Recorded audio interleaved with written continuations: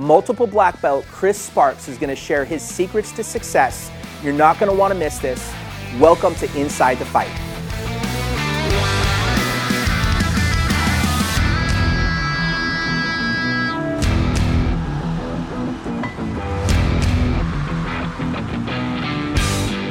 Chris, welcome to the episode today. I literally pinch myself every day that I get to talk to such amazing and cool individuals like you, role models within the martial arts industry, and I just am excited to talk with you and share your story today. So it's a pleasure to be here. It really is, and the feeling is mutual. Every time I speak with you, my spirit's lifted. I always feel better, so it's always a good day. Give me one of those. Yes, sir. I know, cheesy, but it's true. Cheesy is true. So why Jiu-Jitsu? Wow, great question. Have you seen me? I'm 5'0". So growing up in Philadelphia, the kids were a little not so nice. My mom, being an Italian mother, dressed me nice, walked to school, and I found myself in trash cans. So at 7, my uncle Gino took me to my first martial arts class, and I've been on the mat for 37 years. And when I saw Brazilian Jiu-Jitsu and a guy my size could handle a guy your size, I said, sign me up, and the rest is history. It's totally true. I remember my first Jiu-Jitsu class, because I've done martial arts my whole life as well. And my first Jiu-Jitsu class, I was rolling with a female purple belt that I outweighed by about 80 pounds, and I couldn't do anything. Very humbling. So it's humbling beyond measure. So now, 30 what years in the martial arts? 37. Okay. I started when I was 7, so I'm at the ripe age of 44. So I'm on the mat for life. I'll never leave it. I love it. So why don't you tell me a little bit about, let's go through your history and your journey, because you hold black belts in multiple disciplines. I am. And the course of the show is talking about how it's like 1% of martial artists who start actually receive their black belt, and you have 3 of them.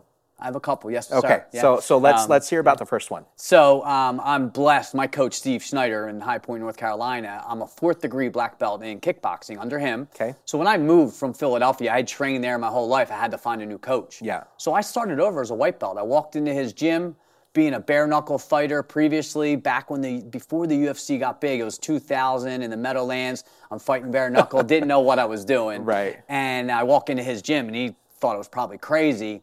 And he's like, what belt do you think you are in Jiu-Jitsu? I'm like, I'm probably a blue belt. This is literally the year 2000. Yeah. They laughed. He had me roll with a guy named Tank, and he's a black belt now, a good friend of mine. And I came back the next day. And I think they looked at me like, wait. So that was my first experience of learning that we're all white belts, right? Like, I have the privilege. Joe Lewis, one of our mentors, said, I'm a student first, but I have the privilege to teach. That's what, so came in with Coach Snyder, started kickboxing, got my black belt with him, started the jiu-jitsu journey. Yeah. Now, it took me 15 years in the gi to earn a black belt in jiu-jitsu. Yeah. But I can say I had, one coach, one patch. Yeah. And that's when I started cross-training. Okay. So he introduced me to Grandmaster Joe Lewis, one of the pioneers of American kickboxing. Right. And I'm blessed to have a 3rd degree black belt. Under him, I was sponsored and was able to test. Yep. And then he introduced me to your friend that you got to see, Bill Superfoot Wallace. Yep. And I'm a 4th degree black belt under his system. Okay. So just over the years, irons sharpen irons. That's and right. We talked about that earlier. So I've been so blessed to jump in the back pockets of these world champions and just learn from them. That's amazing. So if we know only 1% of people get a black belt in any discipline, you have 3. What would you say are some of the core components? If you could list 3 things to keep it really simple for people, because people tend to make things really complicated. So if you could keep it really simple, what would you tell other fighters or people who are training martial arts to stay the course? 3 words. Just don't quit. Yeah. Just don't quit. That's it. I mean, literally, I just show up to class. Right. And my rank is none of my business. Yeah. That's my coach's. So I found a coach that I trust. Oh, hold on. Can you say that one more time? Yeah, sure. My rank is none of my business. It's my coach's business. So when I pick a coach, I trust him. Wow. I just show up to class. That's right. And that takes the pressure. So I'm honored. Whatever belt is Yep. around my waist, that's what my coach put on me. Right. And I just got to, I got to do the hard work. I love that so much because especially in our culture or Western cultures, especially in America, we kind of get to this place of, I feel like sports has become this entitlement spot. Like, I'm just going to pay my money, so you need to qualify me at this level because I cut you a check. But martial arts, especially jiu-jitsu, doesn't roll like that. The mat does not lie. Yeah. I mean, it really doesn't. So, some other people have said the quote, it covers 2 inches of me. I'm responsible for the rest. That belt. But when you get on the mat, and especially in an art like Brazilian Jiu-Jitsu, right. because in the striking arts, you and I can train, but we don't want to knock each other out. We have jobs, right? Yeah. I have a family, as you can see, beautiful kids and wife. Right. But Brazilian Jiu-Jitsu, I can spar at 100%, and all I got to do is say uncle. That's just got to tap out. So right. what a beautiful art to really test myself. Right. And it teaches me to be comfortable in the uncomfortable. There's nothing else like it. I was getting ready to test for my black belt in a stand-up style, and my academy at the time completely fell apart. I started training jiu-jitsu, and it was, oh my gosh, a whole other level. Yes, sir. What I love about you as well is that you're one of the best family guys and fathers that I know. So not only are you disciplined and focused on the mats, but you carrying that forward and passing that torch to your children. Why do you think martial arts is so special in regards to the family aspect? Well, I think, one, it's an intimate exercise, right? Yeah. And I'm blessed. As you see pictures, my family, they all train. Yeah. My wife, we've been together 25 years. She's even doing Brazilian Jiu-Jitsu now. Yeah. But I think it teaches them perseverance. Okay.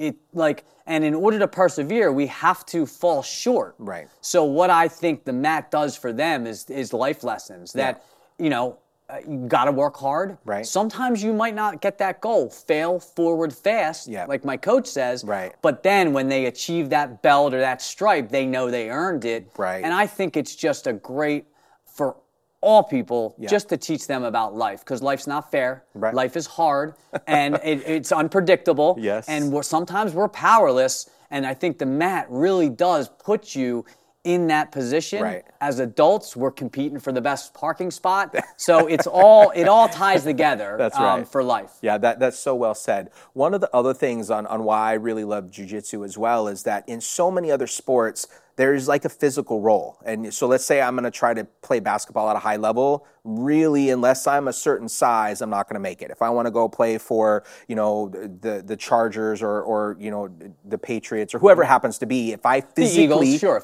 Okay, yep. the Go Eagles. Birds. So if I don't possess that physical ability, I can't do it literally. But here's the beauty of martial arts. It doesn't matter if you're in shape, out of shape, tall, short, more round, less round, whatever it happens to be. What have you seen in regards to the beauty of that in your own academies? Because you're an academy owner. Yeah, I think our diversity is our biggest strength. Amen. You just illustrated it. Everybody, shapes, sizes, skill level shows up. And we leave all that stuff behind, And when we walk on the mat, we pay our respects, we bow in to thank the ones who came before us. Right. We put that belt on, we line up. None of that other stuff matters. We are just in that moment, man. Right? And we get to be, even though there's different ranks, we're kind of all the same, right? Yeah. And I think it really does spread into your daily life. You can take that to your job, but to your family, more importantly, it can help you be that better father, husband, better son or daughter. Right. Yeah, absolutely. So moving forward, knowing that we're seeing you've been around the sports world, the martial arts world for a long time, right? We've seen the ebbs and flows of different styles or modalities or whatever word we want to use for it. What are you excited to see in the jiu-jitsu world and how it's changed even in the last 10 years? Oh, I mean, it's amazing. We were talking with Bruno earlier. There's a picture of back when I'm a blue belt with Bruno.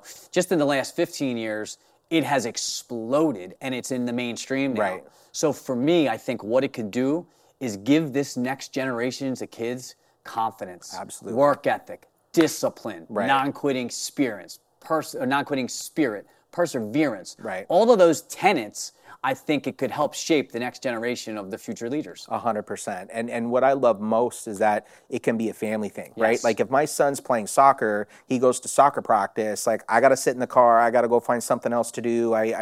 It's not an opportunity to do a together thing. with martial arts and jiu-jitsu in particular, so many of these academies will have kids class and parents class at the same time. And how many parents do you know forego their own health and wellness and fitness so their kids can train, and then they've run out of time? And this is what I think a huge thing that the jiu-jitsu world is solving, is that people can do all of their training oftentimes together, and they're killing multiple birds with one stone. Then they get to go home and have dinner and do homework without being so overstretched. When you think about 1 hour, right, being able to travel together as a family, right, have that conversation in the car ride, right, train, have that conversation on the ride home, and then have a meal together. Man, what an amazing way to spend family time. But more importantly, you said investing in your health, wellness, your stress, all of it. There's just too many attributes that it makes sense. Yeah, and on a tournament level too. Like when my son played collegiate level soccer, I didn't get to get on the field and play, right? We took him to the things, but with these jiu-jitsu tournaments, most of the jiu-jitsu tournaments, the parents and the kids can all go, they can all compete, they can all support each other in their development, and it's beautiful beyond measure. I've had the privilege to ref my son in jiu-jitsu. I've had the privilege to compete alongside of my other son, and now my 15-year-old has expressed some interest in maybe taking a step into the ring. So awesome. It's just, I'm so privileged to be able to have that journey with them. Fantastic. Well, Chris Sparks, as we call you Sparks, thank you so much for sharing your love of martial arts and jiu-jitsu and your family, and this was just inspiring beyond measure. The pleasure's all mine, sir. Appreciate you. Us. You may have noticed some of these pictures of Sparks in the hospital. You're going to need to join us on our next episode to learn what those are all about.